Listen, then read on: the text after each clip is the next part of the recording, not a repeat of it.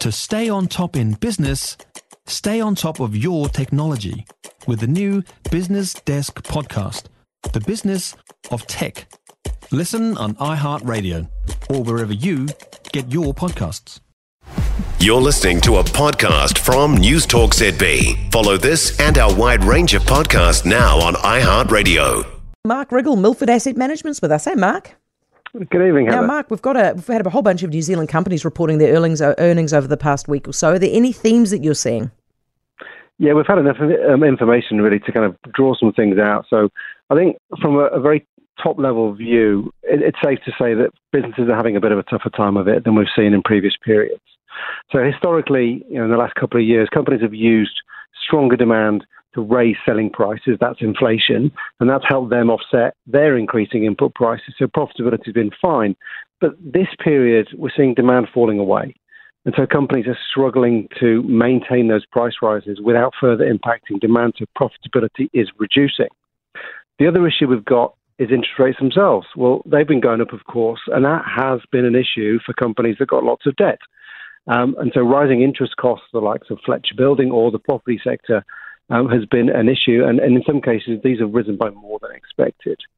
And then the last thing I'd point out is that utility companies in general have been faring pretty well because they've been able to make price rises, but their cost bases are not increasing as much because they're largely fixed.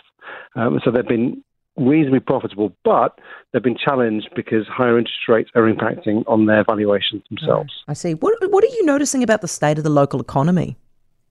Well, companies do tell us a lot about what's going on because they're obviously integrated into the economy. And so if we look at some different parts, if we think about the housing market, everyone likes to know what's going on there. Retirement sector operator Somerset, well, they suggested they're seeing some confidence that the recent stabilisation in the housing market might stick. They're seeing good unit sales and pricing for their units recently as well. So that's good. Within the property sector itself, again, this is a sector you would thought would have been hit pretty hard, but trading conditions actually not that bad. Industrial REITs seeing no sign of weakness, rents are going up, demand for space is increasing. On the office side, globally there's a big debate around work from home and its impact on the long-term office demand, but we're not seeing it here because we've got a shortage of quality space. That's pushing rents to all-time highs. The bit where there is an issue, and I think this is reasonably obvious, is the consumer space. And even supermarkets, which traditionally have managed to capture a large amount of the consumer wallet, we're seeing issues. So Countdown owner Woolworths reported today the New Zealand operations in Countdown had a weak year. So profits are falling, even though sales are rising. And this is what I've been talking about. Increased wages and rising input costs, but being unable to raise their own prices to pass those on. That hit Countdown, but it's also symptomatic of issues facing most New Zealand businesses. Obviously, a whole bunch of our companies are also operating in other economies. So what are we learning from that, and what are you looking forward to in the next week?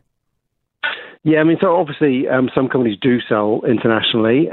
A2 Milk's a classic example, sells infant formula into China, and they've been struggling with weaker Chinese demand. And that is really emblematic of how weak the Chinese economy is going, and that's been echoed with other economic data we've seen. Freightways, well, that operates in Australia and New Zealand, so we can compare and contrast those two economies. It's notable they think the New Zealand economy is much weaker than the Australian one, and they expect local volumes to be subdued for at least the remainder of the year. In terms of looking ahead, actually overnight it's going to be an international company reporting that's going to get the headlines.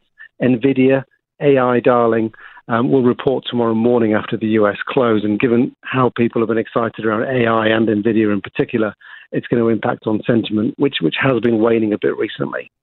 And then locally, we look forward to actually September. We get those local retailers reporting. We had weak second quarter retail sales numbers today. So I think expectations are going to be quite soft for those numbers.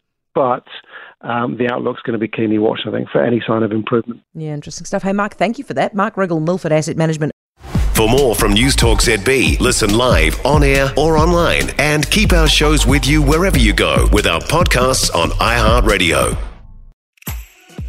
If you enjoyed this podcast, you will love our New Zealand Herald podcast, The Little Things, hosted by me, Francesca Rudkin, and my good friend Louise Airy. We focus on all the little things that you can do to make a positive impact on your life and to cut through the confusion from the health and wellness industry. Join us every Saturday to hear from the experts for all the tips and advice you need. Just search The Little Things on iHeartRadio or wherever you get your podcasts.